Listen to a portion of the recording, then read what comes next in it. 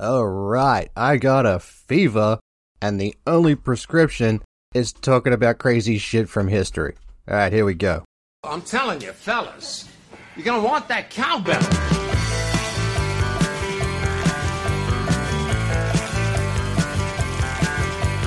I realized that the next show was due on Halloween, so I thought I would do something thematic.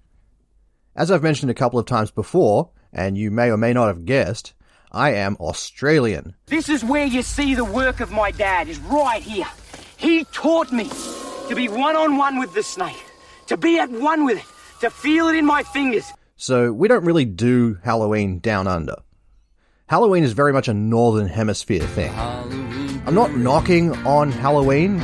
By all means, have a spooky harvest festival when it starts getting dark and cold if that's your jam. You do you, boo. But that's very much a Northern Hemispherical thinking.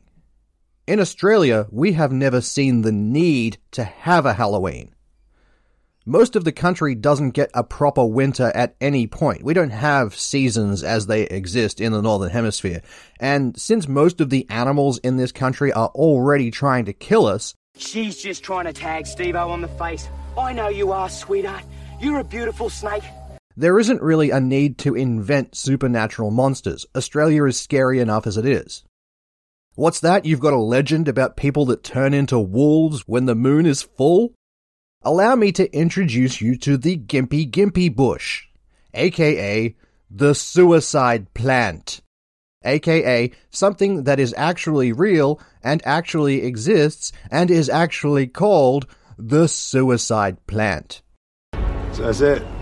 What, we some kind of suicide plant? Yeah, you thought it was just the animals in Australia that were deadly. Our plants are trying to kill you too. Gimpy Gimpy is a bush that looks kinda like poison ivy, except that it's covered in all these really small, tiny hairs. And these hairs are pretty much the same structure as glass. They act like a hypodermic needle. These little hairs contain poison, and they penetrate the skin like a hypodermic needle, and then they release a slow dose of this poison over the course of the next few years. Yes, years. The sting of the Gimpy Gimpy bush has been described by the botanist Maria Hurley as, and I'm quoting here, quote, like being burned by acid and electrocuted at the same time. So that's fun. The treatment for a sting from the Gimpy Gimpy bush is to immediately place the victim into an induced coma. Because there's a reason that this thing is called the suicide plant. People who are stung by it tend to kill themselves. It's that bad. And that's just a plant. That's a plant that we have here in Australia. I haven't even started in with the animals. Did you know that the platypus, the platypus, the cute little guy, the otter with the duckbill, a male platypus has poison barbs which are coated in neurotoxin that directly stimulate the brain's pain center. So get comfortable while I warm up the neurotoxin emitters. This neurotoxin doesn't actually harm your body at all. It just kind of makes you feel like you're permanently on fire. And that's a platypus. That's that cute little guy. It gets exponentially worse from there. Don't even get me started on irukandji. That's something you can look up in your own time. So yeah, there is no real reason for Halloween down here. Being Australian is Halloween enough. That, and down here, it's just a bad time of year for costumed nonsense. People in the Antipodes, I want you to picture Halloween in your heads. Everything you do for Halloween. Get that image in your head. The costume, the spooky decorations, the trick-or-treating, the parties. Picture all of that. And now, imagine trying to do all of that when the temperature is still around 25 degrees at night, which is 77 degrees if you're the only nation still using Fahrenheit. It doesn't get dark until about 9 p.m., and it is humid as Thailand all the time. Now you might begin to appreciate why, despite the efforts of horny teenagers throughout time, why Halloween has never taken off in a significant way in Australia. It's just too damn hot. It's too hot today. And I'm a guy that likes heat. But that being said, I recognize that people do like their Halloween stuff. This is a festive time of year for a lot of people, so I try to keep up with the trends. So, all that being said, If everything goes to plan, then this show will be dropping on All Hallows Eve. And in the spirit of the occasion, I thought that it was high time that we finally got around to talking about the Blood Countess, Elizabeth Bathory. So, for all of the people wondering when I'm going to be covering Elizabeth Bathory, the time has come. For everyone else, brace yourselves, because shit is about to go off the goddamn chain. Elizabeth Bathory is a name that pops up a lot in the month of October, and there's a good chance that you've heard that name without ever having heard the story behind it. And that story is absolutely batshit fucking insane, so of course I'm going to be covering this. This show has been in the chamber for a while now. I'm finally pulling the trigger. Oh, and I've never been one for content warnings. I tend to think that people need to grow the fuck up about art, but this is an exception. There's a huge content warning on this entire show, so if you're the squeamish type, you might want to punch out now. I'm not going to be as salacious as I possibly could, all things considered, but this is a show about Elizabeth Bathory, and there is a reason that she's known as the Blood Countess. It's gonna get messy. But if you're still with me, giddy up. Exti Bathory Erzbet, which is anglicized as Elizabeth Bathory, was born on August the 7th, 1560, in Nyírbátor in the Kingdom of Hungary. For anyone who's keeping score, 1560, this is the same year that the Geneva Bible is first published, the golden age of piracy starts, and the first ever tulip is imported from Constantinople to the Netherlands, which is a backdoor pilot for a future show about Bitcoin, because all of history is interconnected, as we all know. Also, if you're scorekeeping, if you're doing your own research on this, as you should, good luck looking up the city of Nyírbátor. That's a good old-fashioned Hungarian name if ever I've seen one, and I have never seen a 9-letter word have that much punctuation in it. The name Nyírbátor has all of the punctuation. Every single possible punctuation mark is in that name. You think an umlaut is fancy? No, you haven't seen nothing yet. Wait till you check out Nyírbátor. That thing is covered in spikes. JB, how does your bit go? That Cyrillic languages are based on the noise you make when you watch a gruesome car crash? Nyírbátor!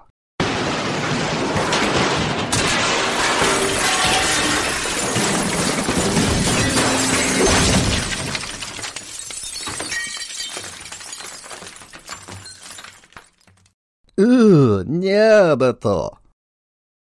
In case you're not familiar with the in-joke, the comedian Jacques Barrett does a bit about Cyrillic languages being like the noise you make when you watch a car crash. And he has a special coming out soon, and I'll plug it when he does. So that should make us even, right, JB? Cool. Sorry, I got sidetracked there. But I should make the point before we move on. This is a very Slavic story, and Slavic contains some fucking tough languages. So for the most part, I'm not even going to bother with attempting correct pronunciation here. You're going to get me doing the best approximation of Slavic that I can manage, but you've been warned.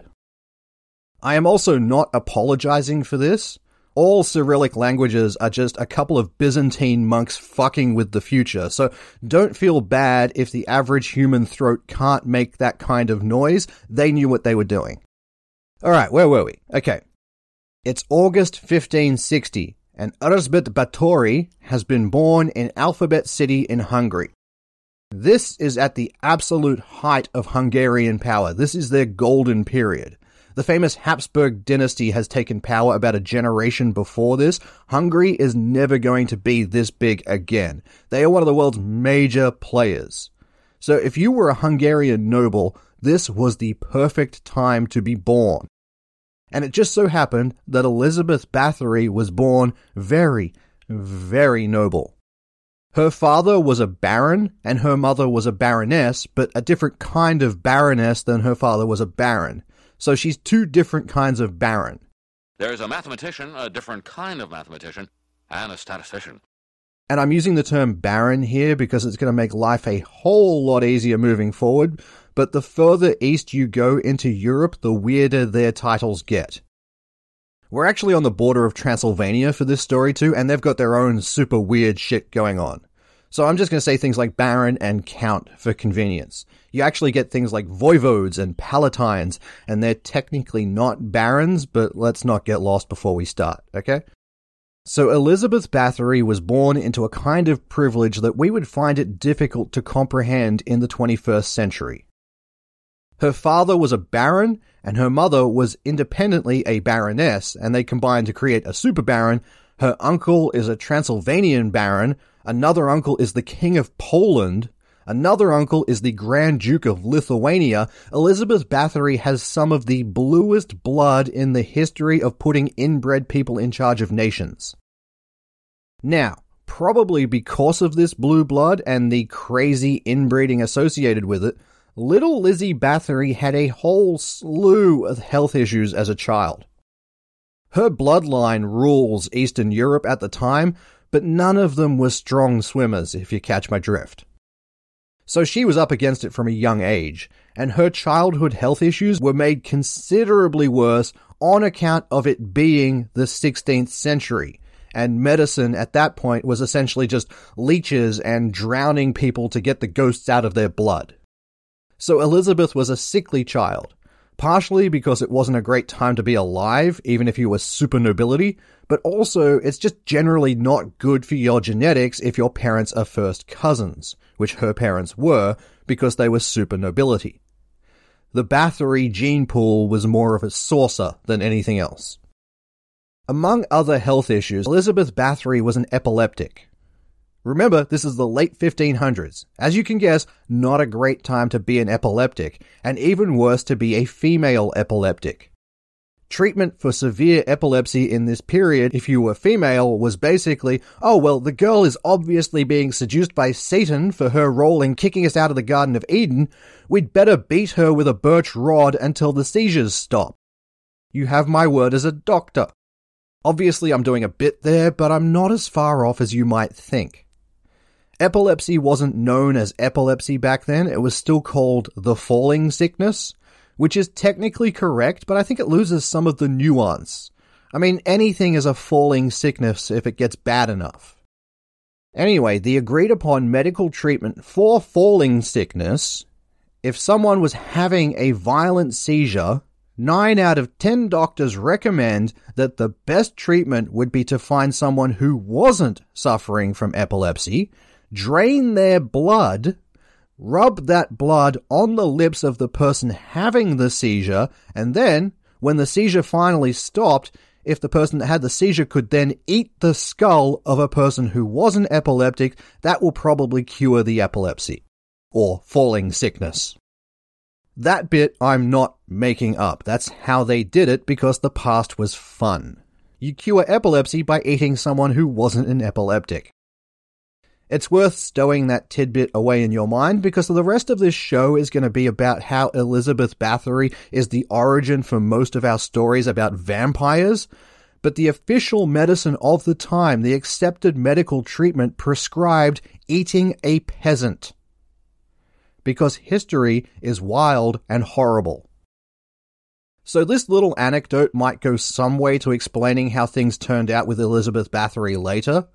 Some way, not all the way, not even most of the way, but at least some of the way. Because, if you'll recall from the top of the show, I said she was known as the Blood Countess, and you should be wondering what it is you have to do to get the title of Blood Countess in the 1500s when eating a person's skull was the equivalent of taking an aspirin.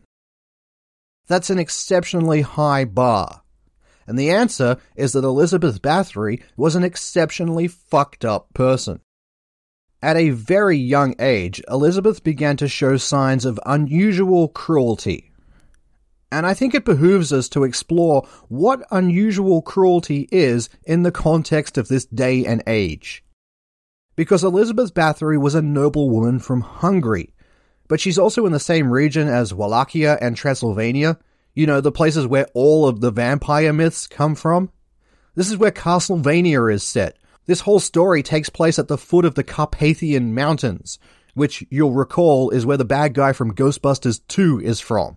I, Vigo, the scourge of Carpathia, the sorrow of Moldavia, command you. This is the region where we get all of our supernatural stories from. If you want a werewolf, or a vampire, or a witch who flies around in a flying mortar and pestle, this is the region where all of that comes from.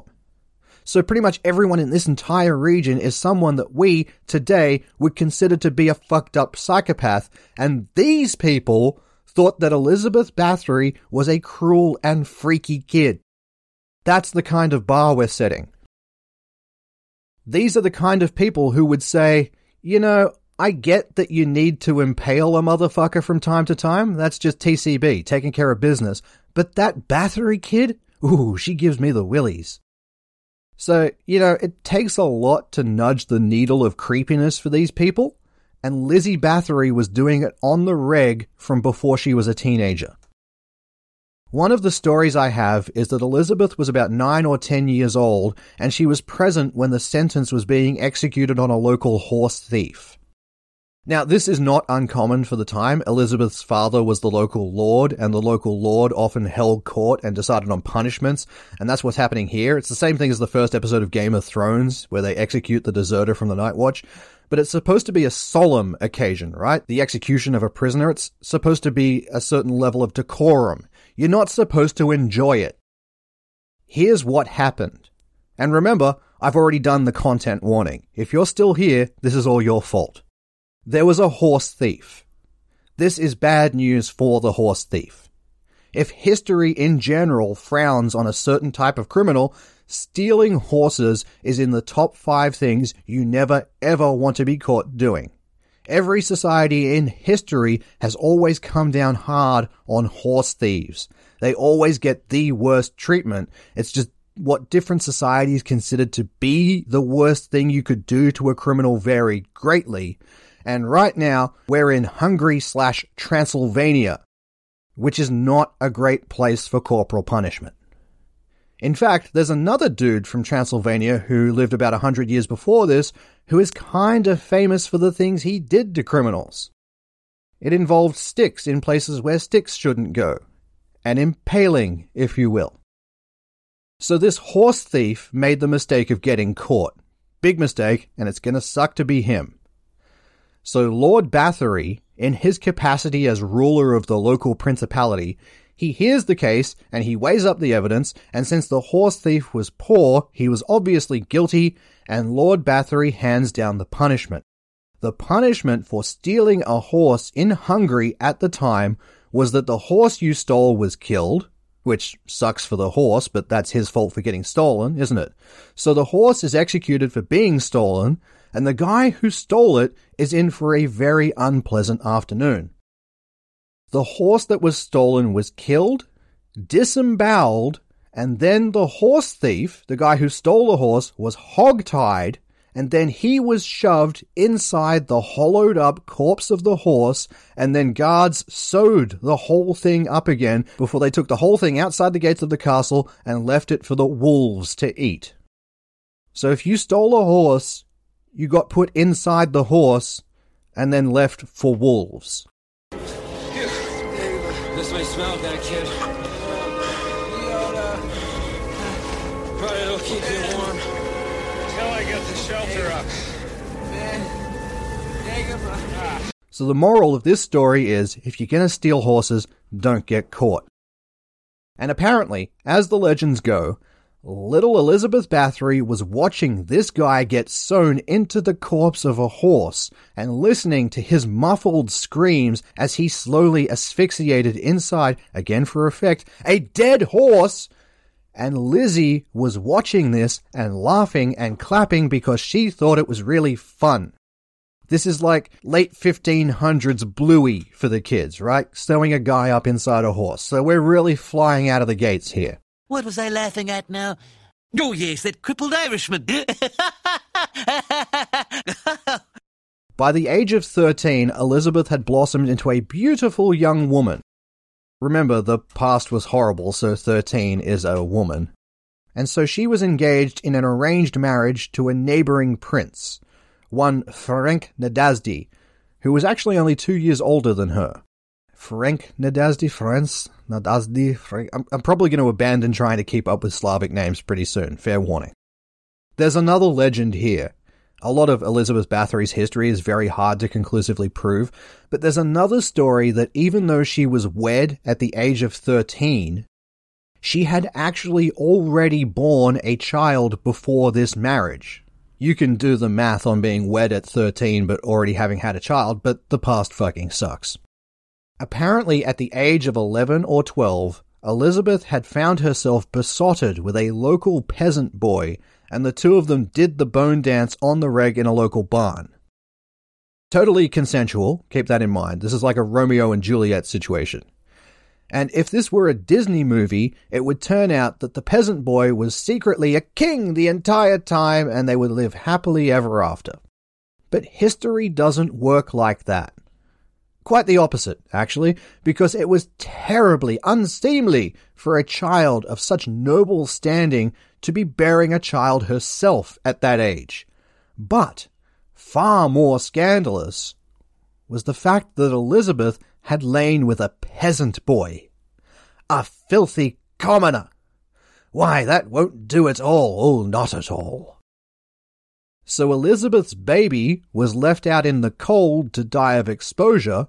She was beaten to make sure that she never spoke of it again, and the peasant boy, who was the father of the child, was hunted down, castrated, and fed to a pack of wild wolves. Again, this is the time and place from where we get all of our Halloween stories. Don't be surprised that it's fucking awful. You roll around in the hay with a noble, you're gonna get your dick ripped off. That's Wallachian rules right there. Tonight you will get your dick ripped off. That doesn't sound right, does it? Is that a prize? So, to move on from the scandalous affair and extrajudicial peasant executions, Elizabeth Bathory was quickly married off to someone of more appropriate breeding, the aforementioned Ferenc Nadasdy, who was also a baron, and they had a grand fairy tale wedding attended by over 4,500 people. It was like the Taylor Swift and whoever the current Taylor Swift boyfriend is of its day. It was that big. Elizabeth then moved into her husband's castle in the Carpathian Mountains, and, I assume, they immediately started bickering about where to hang their large collection of haunted paintings of Doug Mulray. Exactly 3 people will get that joke, and that's fine. They're not all for everyone. But if you got it, well done. Anyway, the couple are now living in what is absolutely a haunted castle built on a hellmouth. It's known as the Castle Chukchich, Castle Chatish, Chukchich, the Castle Chuck, Castle. It's known as the Castle Craig, and it looks exactly like you'd imagine a vampire's castle would look like. It is absolutely a vampire castle. If I showed you a photo of this thing, you would go, oh yep, 100% vampires live there. In fact, it was actually where they filmed the movie Nosferatu back in the 20s. That's how vampiric this Castle Craig is. So, aside from how much this castle looks exactly like something from a vampire movie, in fact it was from a vampire movie, everything else in this story is so same for this period in history. The couple are married, they rule over their lands, they host balls, all of that bullshit aristocrat stuff that they used to do back in the day. But a couple of years later, Elizabeth's husband, Ferenc Nadasdy, he gets called up to go and fight the Ottomans. Because this is the late 1500s, people back then fought the Ottomans in the same way that we might go to the shops for milk. That's just how Eastern Europe was in the 16th century. You get up in the morning, you take a shit, you have a shave, and then you go off to sword fight a Turk. That's how it was from this period right up until 1916. That's just how the world has worked for most of its history. You fought the Ottoman Empire. If anything, our world right now is weird for how little we fight the Ottomans. Although, as of recording, Israel is giving it a red-hot crack. He's a tropical cyclone. Anyway, Ferenc apparently does quite well in the obligatory Ottoman fighting. It turns out that this Transylvanian noble, who was about 17 at this point, it turns out that this dude is actually a pretty decent fighter and military commander. He's no Hannibal or anything, but he's actually pretty good at it.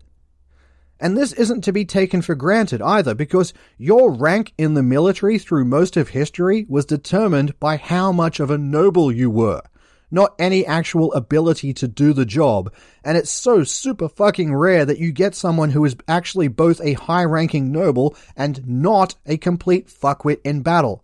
Super rare. And Ferenc Nadasdy, he was pretty lethal. He was really good at it. To the point that he eventually earns himself the cognomen, the Black Knight of Hungary, which isn't ominous at all. Ferenc Nadasdy was known throughout Europe for his peerless skill on the battlefield and for his remarkable cruelty to any prisoners he happened to take. Let that sink in for a moment. This dude was famous for his cruelty.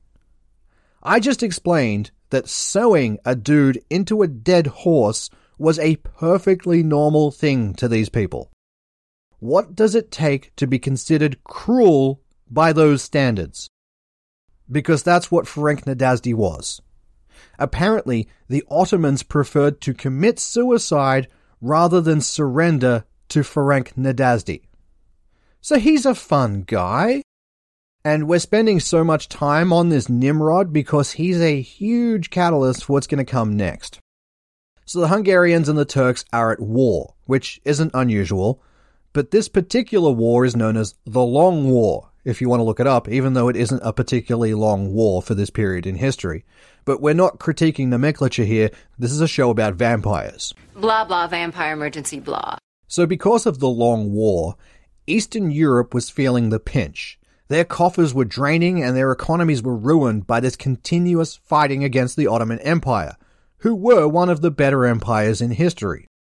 As you all know, the Ottoman Empire made it all the way up until World War I, and its collapse directly resulted in the current shitstorm happening in Gaza. So, yeah, they're a big empire. As are the Hungarians at this point. It's a heavyweight battle. You've got Habsburg Hungary up against the Ottoman Empire. This is a clash of superpowers, and that always has huge ripple effects throughout the world. So the entire region is going through some pretty extreme austerity, famine even. But not the spooky Castle of Doom or its occupant, the Countess Elizabeth Bathory. No, Elizabeth Bathory is riding out this particular economic crisis in style. Opulence, even. Because her husband was one of the best warriors in the world, and he was executing Ottomans so often, Elizabeth was receiving a very steady supply of conquered war booty, which kept her in luxury while everyone else around her starved. So she's Marie Antoinetting it centuries before Marie Antoinette. Only instead of let them eat cake, it was more, why doesn't everyone marry a brutal warlord who conquers the Middle East for its fabled wealth? I mean, it works for me, right? Now, initially, Elizabeth Bathory acquitted herself quite well as a ruler.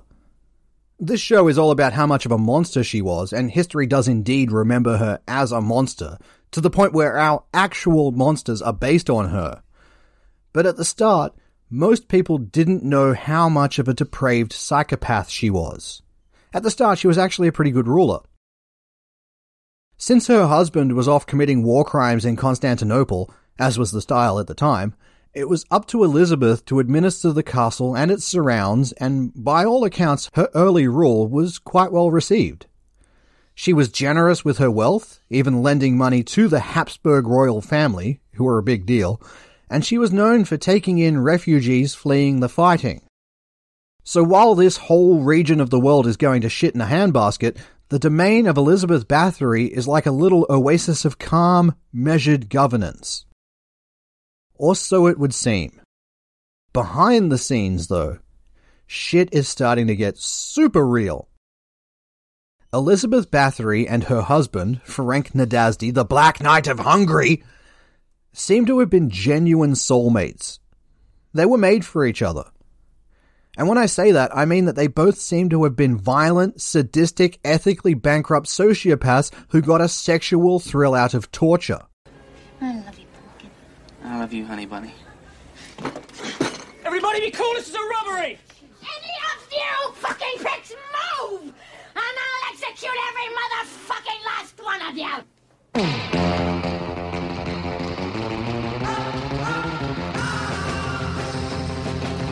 They are both genuinely fucked up people, and they found each other, which is sweet.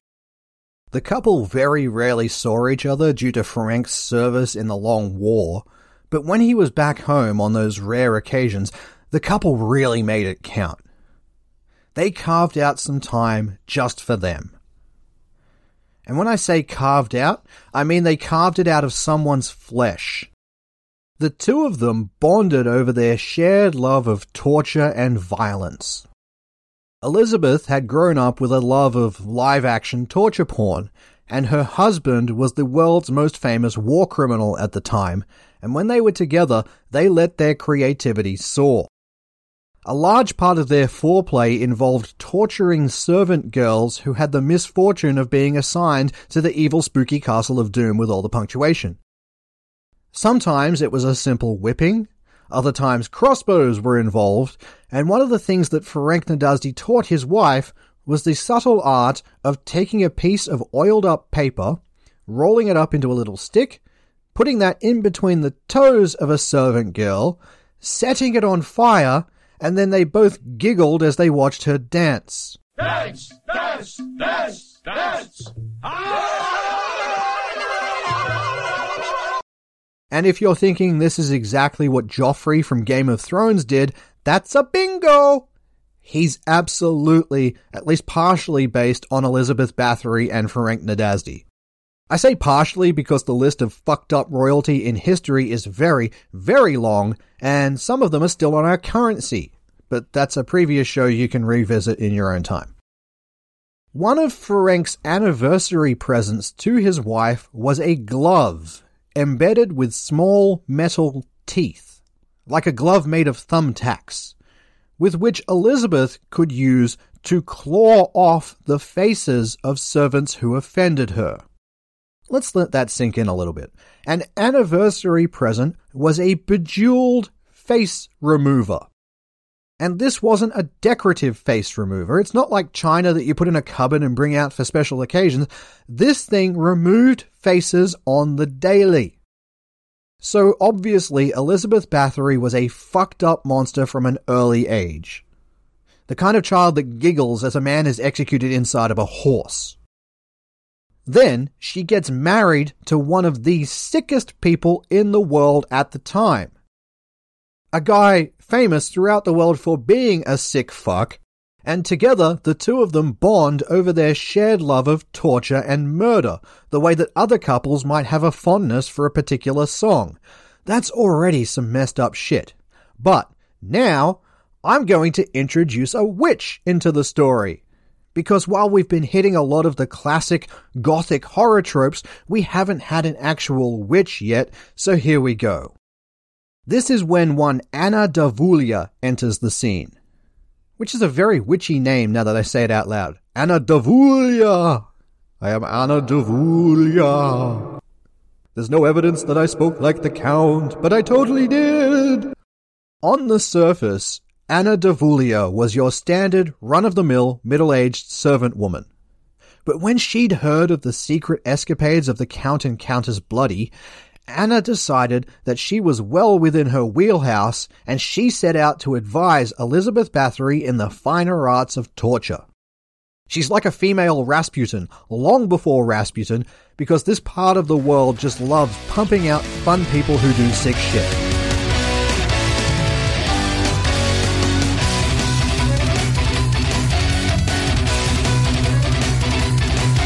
Anna Davulia was, for whatever reason, the 1600s Beethoven of torture. She had a real knack for it.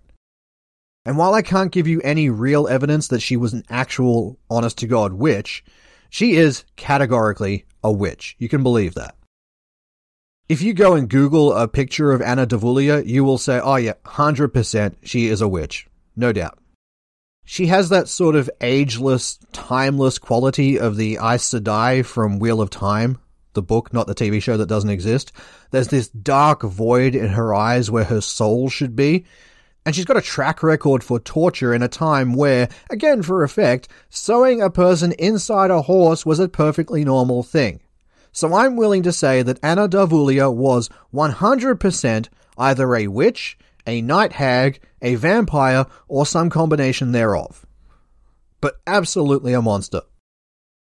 So one day, while Sir Cutzalot, the Black Knight of Hungary, is out murdering Turks in his official capacity as the Butcher of Budapest, the poor Elizabeth Bathory is on her own. She's terribly lonely and longing for the days when she and her husband would quietly curl up in front of a fire and then throw a peasant girl into that fire. And then along comes Anna Darvulia, an actual witch who says, "I can teach you funky new torture techniques. How would you like me to come and join your court?" And I can't tell you how quickly Lizzie Bathory says, "Fuck yeah, welcome to the entourage." And together, they take torture murder into exciting new places.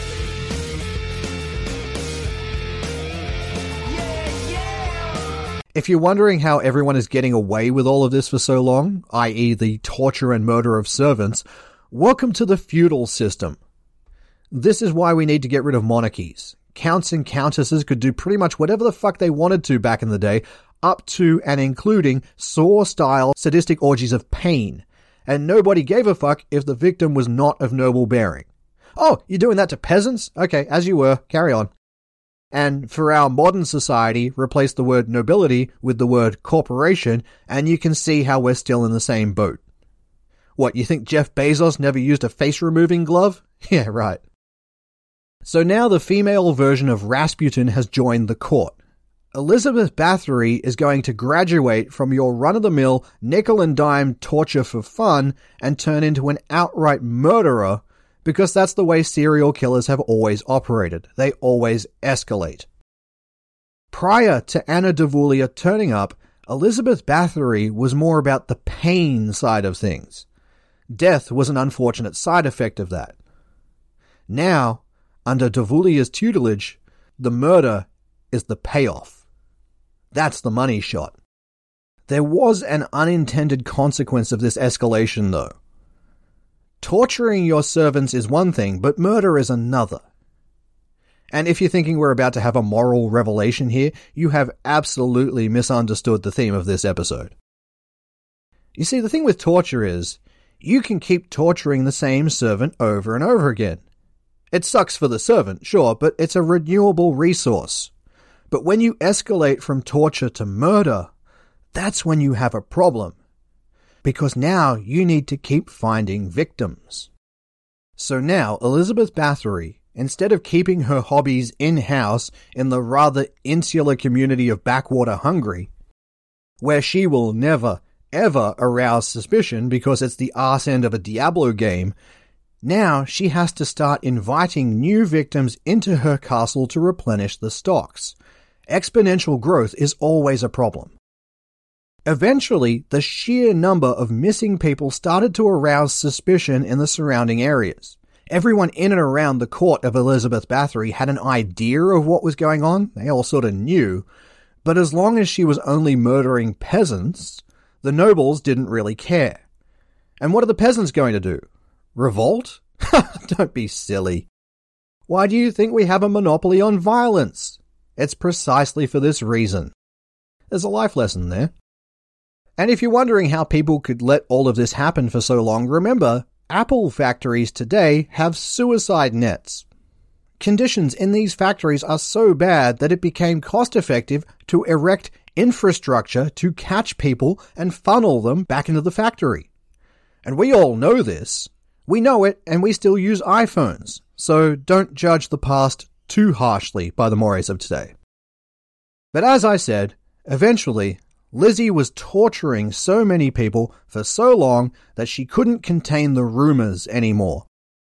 Whenever one of these peasants, and they were nearly exclusively women, whenever one of them died from the treatment of the Blood Countess, a priest would be summoned to the castle to administer the last rites to the deceased, and this priest eventually started putting things together. Apparently, it took a couple of hundred incidents of exactly the same thing happening for this priest to figure out that something was sus, But I can't be too hard on him because he's a priest. This guy believes in an invisible guilt wizard. Critical thinking was never a strong suit of his to begin with, right?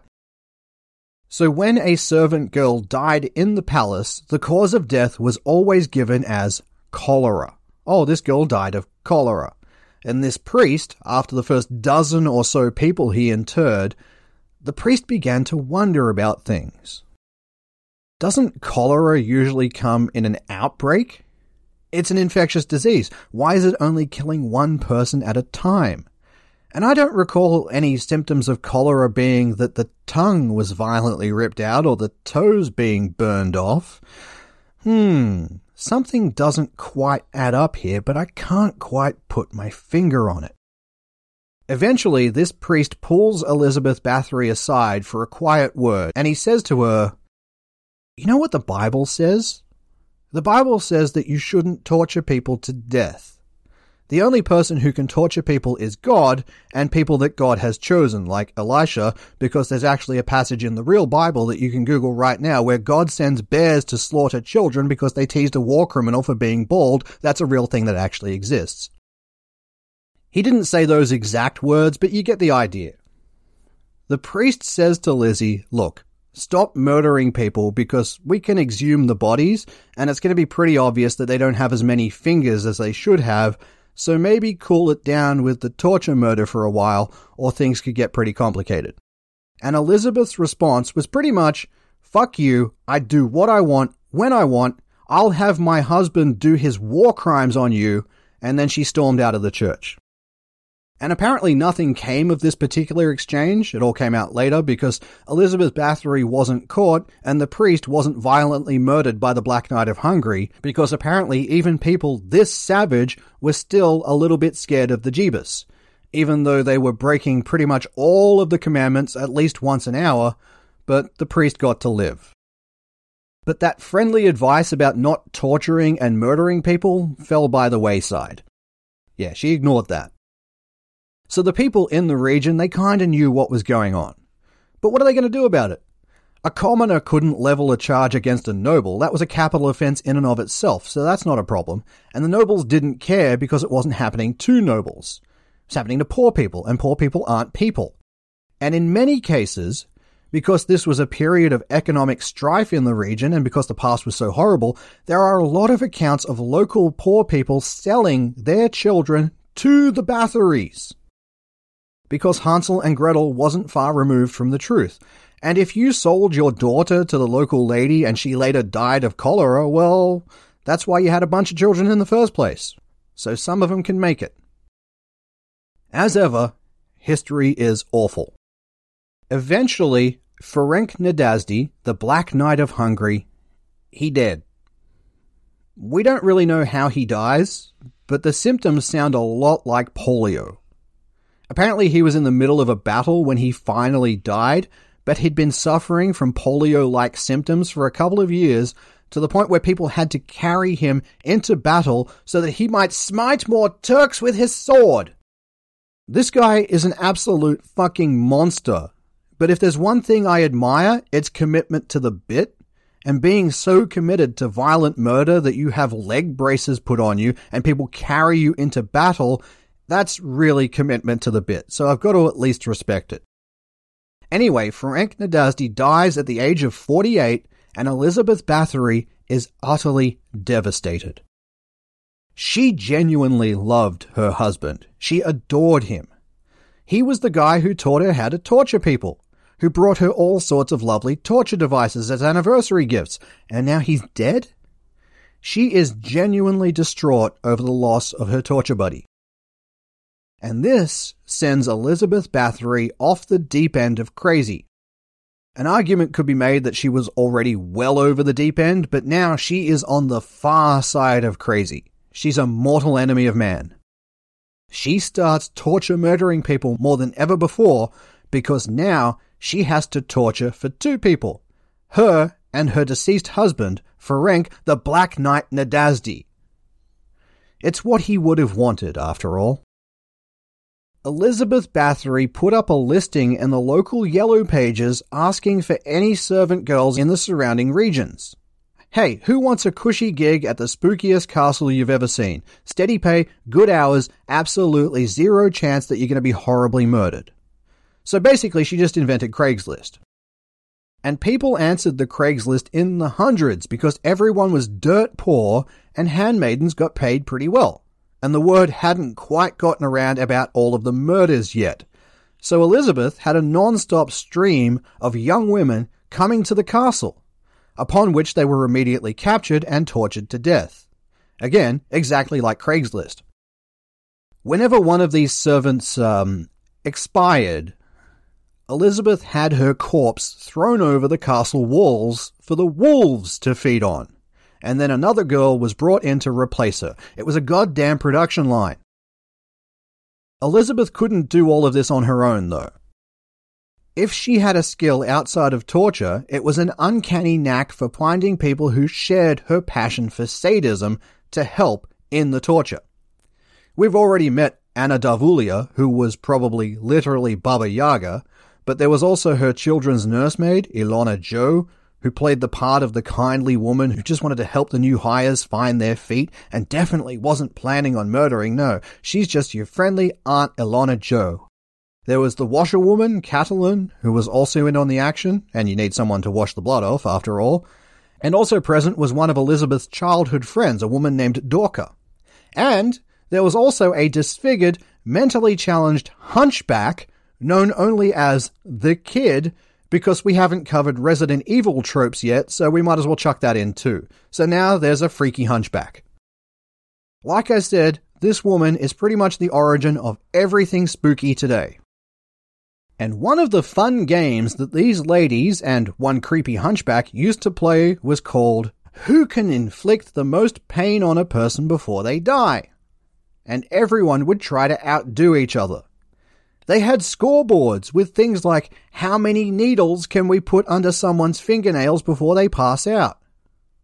I'm not doing a bit about the scoreboard thing, that actually happened. Boom shakalaka! Now, what would happen would be that a new servant girl would be brought into the castle, and one of the underlings would show the new girl her duties. Then, when she inevitably made a mistake, because it was her first day, that was seen as an opportunity to punish the poor girl, which at first was being stripped naked and whipped, same as at an Amazon fulfillment center, but if she made a second infraction, or if the Countess Elizabeth was actually present in the room to witness the infraction, that's when they'd break out the big guns. For instance, if the girl made a mistake while sewing, the punishment was to have sewing needles stabbed into her fingers. Elizabeth herself would usually do this, and she'd push the needles in very, very slowly. And when the girl screamed, Elizabeth would then say, quote, "If it hurts the whore, she can pull the needle out." And then, when the girl started to extract the needle which was deeply embedded in her finger, Elizabeth would then cut the whole finger off. Which I guess does remove the needle. She's technically correct. And most servants in the palace were missing a few fingers. A third infraction, 3 strikes, and you got sent off to the torture chambers, from which nobody ever came out alive. Whatever medieval torture you're thinking of here, you are absolutely correct. They had the full bingo card going. There's a very common misconception around this story, one of the myths of history, that Elizabeth Bathory liked to have the blood drained out of virgins so that she could bathe in it. And that's pretty much a certain fabrication after the fact. She never bathed in blood. Elizabeth usually came out covered in other people's blood, sure, but she didn't have blood baths like in Blade. That's just a waste of a live person that you can torture. It was an unfortunate side effect, not the main event. Exsanguination was what happened after you had your fun, not the original goal. So the idea that Elizabeth Bathory bathed in blood was a fabrication well after the events took place, that's one thing that we can say didn't happen, but all of the other shit, yeah, she kinda did that. I'm gonna be naughty. I'm gonna be a naughty vampire god. Whatever horrible thing you're thinking of, yep, she did it.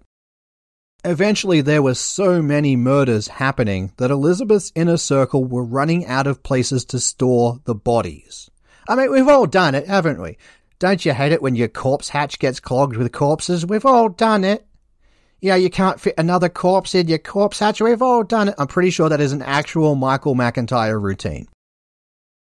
So the Castle Craig is having a problem. They'd run out of dirt to bury people in.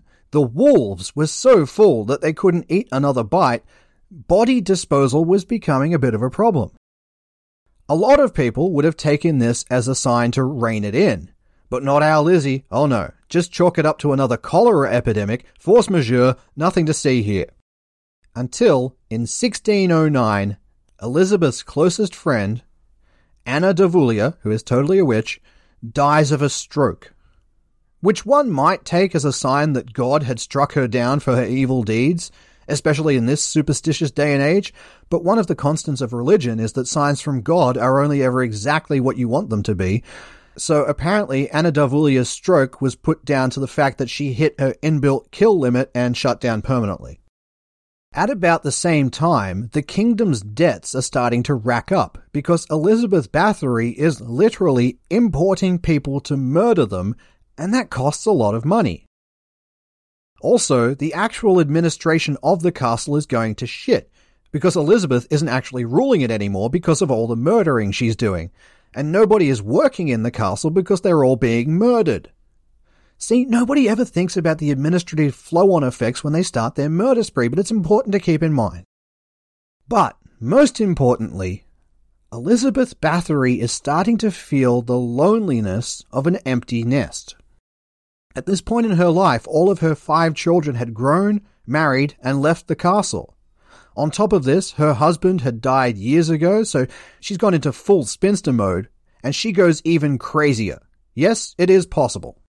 Whereas a lot of women might become a crazy cat lady, Elizabeth Bathory leans even more heavily into her only hobby. And this is where she starts to fuck up. No, if you were thinking that she'd already fucked up when she started agonizingly torturing hundreds of peasant girls to death over the course of a few decades, no, that was not a problem in that day and age. It's a weird hobby, sure, but nobles could do whatever the fuck they wanted, just as long as they did it to poor people, because fuck poor people for being poor. Elizabeth Bathory was a Tory through and through. I was born a vampire, as was every other member of this house. But you, Frost, you were merely turned. And this is where Elizabeth Bathory finally fucks up. In her madness, she decides to taste the forbidden fruit. She decides that she needs a better class of victim. She starts to feed on the nobility. She immediately opens up a finishing school for young noblewomen, Elizabeth Bathory's School of Deportment and Etiquette, where young women could learn all of the courtly graces before they were horribly murdered by a crazy person. That last sentence wasn't in the brochure, of course. And when you look at it, you can see where Lizzie is coming from. She's in debt, she needs a quick injection of cash, she also needs fresh bodies. And nobles were willing to pay top dollar to have their daughters educated by one of the noblest nobles who ever nobled, the Countess Elizabeth Bathory. This is an unbelievable level of prestige. The great Countess Elizabeth Bathory teaching your child? That's incredible. So nobles are falling over themselves to sign their daughters up to the Sweeney Todd boarding school for murder, and Lizzie has a never-ending stream of new victims. This plan is bulletproof, right? And you can see her spiral here, because at no point did Elizabeth consider that nobles, people of her own station and wealth, nobles had the money and resources and, most of all, inclination to find out why their daughters suddenly stopped writing home. These nobles, upset over said missing daughters, appealed directly to the King of Hungary, Matthias II. And because they were all nobles, they're all cousins of the king, they can actually get shit done. Nobody's going to listen when a peasant is asking where his daughter is, but when one of the king's cousins asks the same question, wheels get put into motion. They said to the king, hey, we've all sent our daughters to the Bathory School of Non-Murdering Nothing to See here, and now they've gone missing. The letters home abruptly stopped as soon as they arrived at the school. And the king says, yes, that is indeed quite the pickle. I'll have somebody look into this immediately. So a constable arrives at Elizabeth's door and asks what has happened to all of the noblewomen. And Elizabeth Bathory, who we can all agree at this stage is deeply fucking insane, she says this. She says, oh yeah, that's right. I forgot to report that. Funny thing happened. There was a bunch of murders here and now all of the women are dead. It wasn't me though. I didn't do the murdering. I need to be 100% clear about that. It was 100% not me that did the murdering. You see, what happened was, and you're not going to believe this, but this is what happened. One of the girls here was actually a bit of a nutter, and she went crazy and she stabbed all of the other girls to death in their sleep before, conflicted by the guilt of what she'd done, she turned the knife on herself. That's what happened. Tragic, yes. I just didn't report it because reasons. And that's honestly what she said.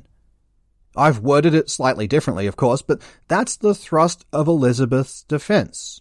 One of the girls that she was teaching went crazy, killed all of the other girls, and then killed herself. And we were absolutely going to report this to the king, but we kind of forgot. Oopsies. Uh-oh, SpaghettiOs. Naturally, the king's hand in this situation, the constable, a guy by the name of Georgi Thurzo, and Georgi Thurzo happened to be a noble of equivalent rank and actually a close personal friend of the late Black Knight of Hungary, this Thurzo dude thought that this excuse was a bit weak, and he decided to go looking into it a bit further. He didn't take it at face value, which props to him.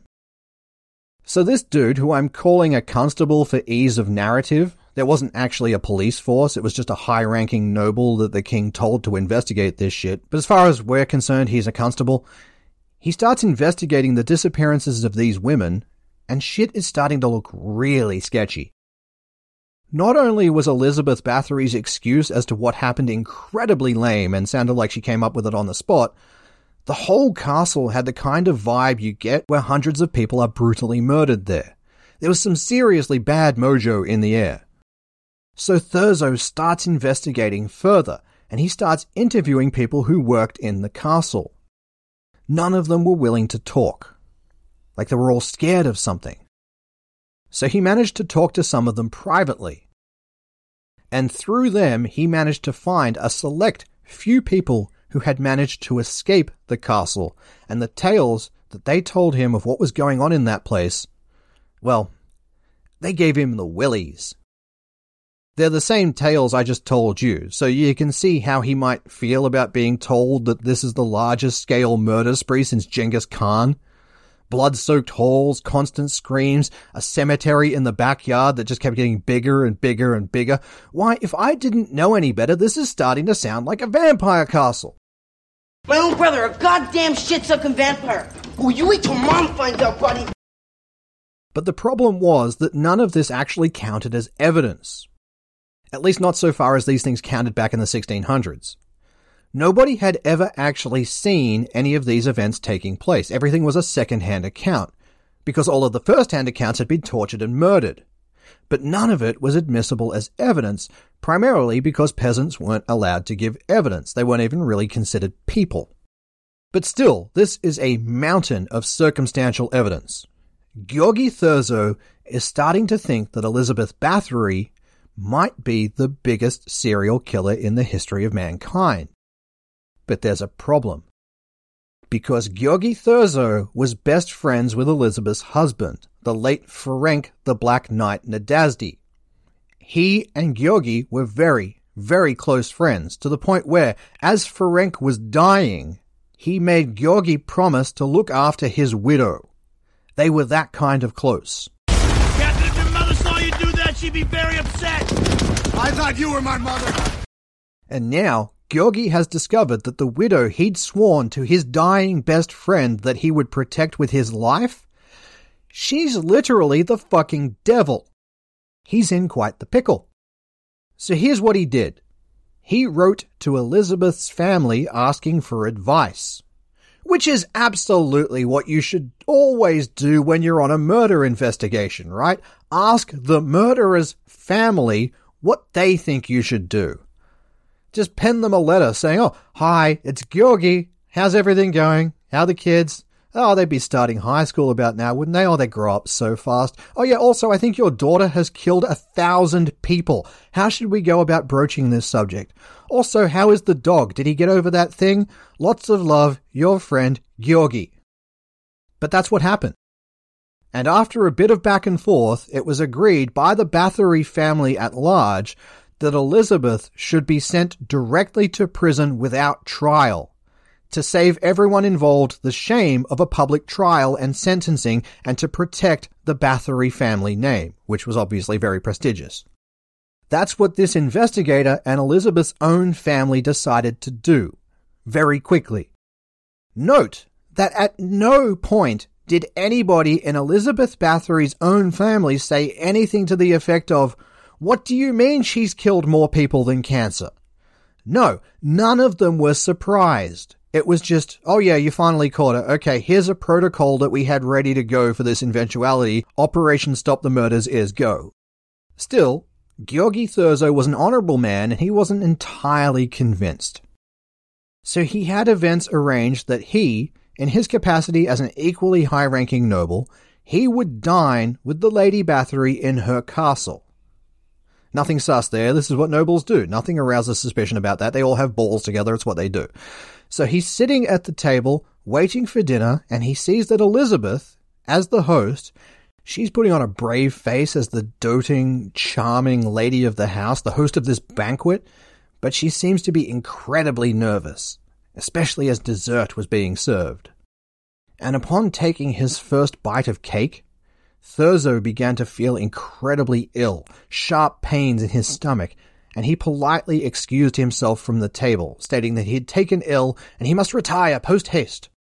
In fact, he suspected that he'd been poisoned, and I think that is a pretty fair suspicion. But still, Thurzo was a trusting chap, and in my estimation a bit dim, and attempted murder still wasn't enough to convince him that Elizabeth Bathory was a monster. He needed harder evidence still. So a couple of weeks later, on New Year's Eve 1610, he returned to Bathory's castle in the dead of night with a contingent of soldiers at his back. And they hid outside the gates of the castle and waited. Sometime around midnight, Elizabeth Bathory opens up the gates of the castle, walks out into the light of the full moon, and begins to cast a spell. Yes, a motherfucking magic spell under the light of the full moon, because the story hasn't had that yet, and we've got to hit all of the tropes. This all happened, by the way. This is all real. I'm not making these parts up. It just happens to hit all of the tropes. If it were fiction, they wouldn't let you do it because it's too on the nose, but that's the glory of history. We can just go all in, and in this story, it went all in. So Elizabeth is casting a spell that would protect her and the castle from those that would do her harm. And she also begins casting another spell that would bring doom to the man investigating her, one Georgi Thurzo. Yet she's casting a death note on him.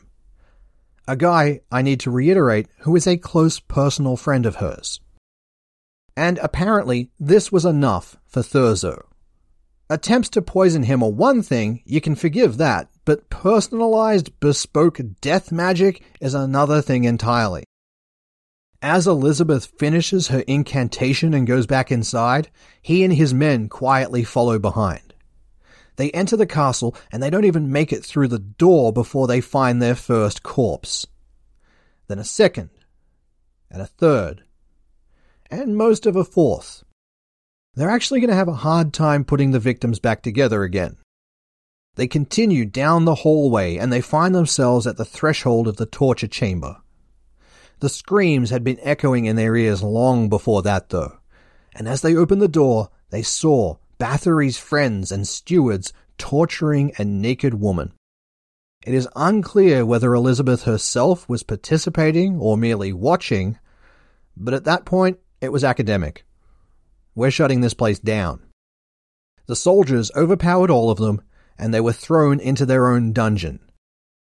Elizabeth Bathory immediately began protesting her innocence, blaming it all on her servants. Nobody was convinced. It's kind of hard to pretend that you didn't know about the torture basement when you were arrested inside the torture basement. Elizabeth's coterie of murderers in turn implicated Elizabeth, even though it meant that they were signing their own death warrants by admitting to the murders. So there is no honor among thieves, as it were.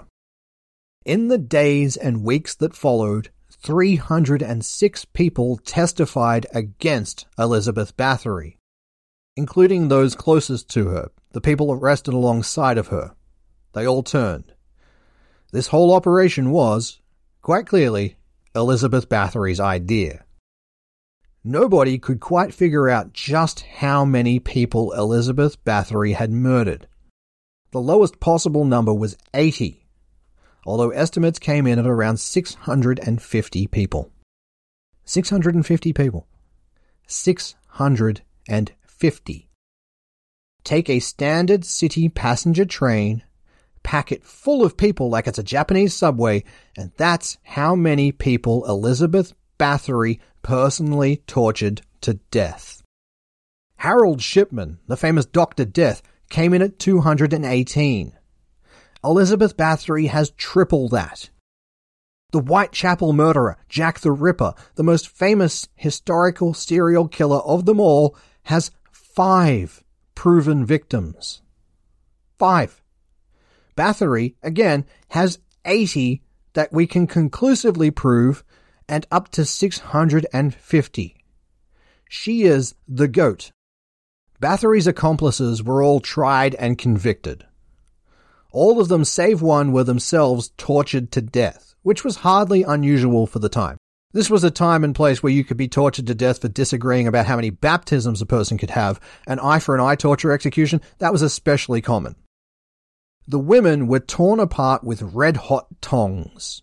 Again, not unusual, very common practice, and they had their body parts burned in front of them. Again, not unusual. In case you're wondering, this whole process takes about 12 hours from start to finish. Which, debate amongst yourselves the merits of capital punishment, but these people did torture to death 650 women, so there is that. I'm not saying it's justified, but if it ever was, maybe it's here. The mentally challenged hunchback was deemed to be incompetent to stand trial, so they just beheaded him. Which, believe me, that's getting off light in those days. And this is absolutely another one of those sentences I never thought I'd be saying back in high school career day. The mentally challenged hunchback was merely beheaded. As for Elizabeth Bathory herself, Thurzo was true to his word. She never stood trial. She was immediately thrown into prison for the rest of her life, never to see freedom again. In some lovely historical irony, she was incarcerated in her own dungeon. Not once did she ever acknowledge her crimes. Her days were spent raving and raging about how anyone would dare throw her into prison. She was a countess, after all. It was her divine right to torture and murder as many people as she damn well pleased. She never repented. Not once. At one point, Georgi Thurzo came to visit her, out of duty for the promise that he'd made to her husband. Elizabeth Bathory spat on him, blaming him for her downfall. Thurzo's reply was, and I'm quoting here, "You, Elizabeth, are a wild animal. You are in the last months of your life. You do not deserve to breathe the air on the earth or to see the light of the Lord. You shall disappear from this world and shall never reappear in it again. As the shadows envelop you, may you find time to repent your bestial life." End quote, and that is pretty badass.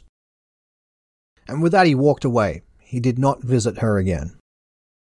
Elizabeth Bathory spent the next 4 years confined in her own dungeon. Her only visitors priests who, vainly, attempted to get her to see her crimes for what they were. But she never once backed down. On the 21st of August, 1614, she complained to her guard that her hands felt cold. The guard told her that she was merely tired and she should try going to sleep. She did. And she never woke again. Elizabeth Bathory's body was buried in the local cemetery, but it didn't stay there long.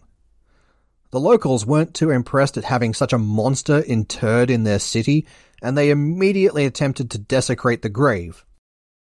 And I don't blame them. She was indeed a monster and deserved no rest. I plan to do the same thing to John Howard's grave if he ever dies. So Bathory's body was exhumed and placed in the Bathory family crypt. The entire Bathory family were against this, of course, that's why she wasn't put there in the first place, but the needs of the many and all that. So she was finally interred in the crypt of her ancestors. And in 1995, nearly 400 years later, a team of archaeologists opened up the Bathory family tomb, hoping to learn more about the woman who history had come to know as the Blood Countess of Hungary. And when they opened up the grave of Elizabeth Bathory, the body was nowhere to be found. Yep, one last trope, and it's all real. Happy Halloween, everyone. Enjoy your new knowledge that there is a strong chance that Elizabeth Bathory is still out there. The gates of heaven and hell both eternally closed to her, cursed to wander the earth for eternity, subsisting on the suffering of mortals. Sweet dreams, Liebchen.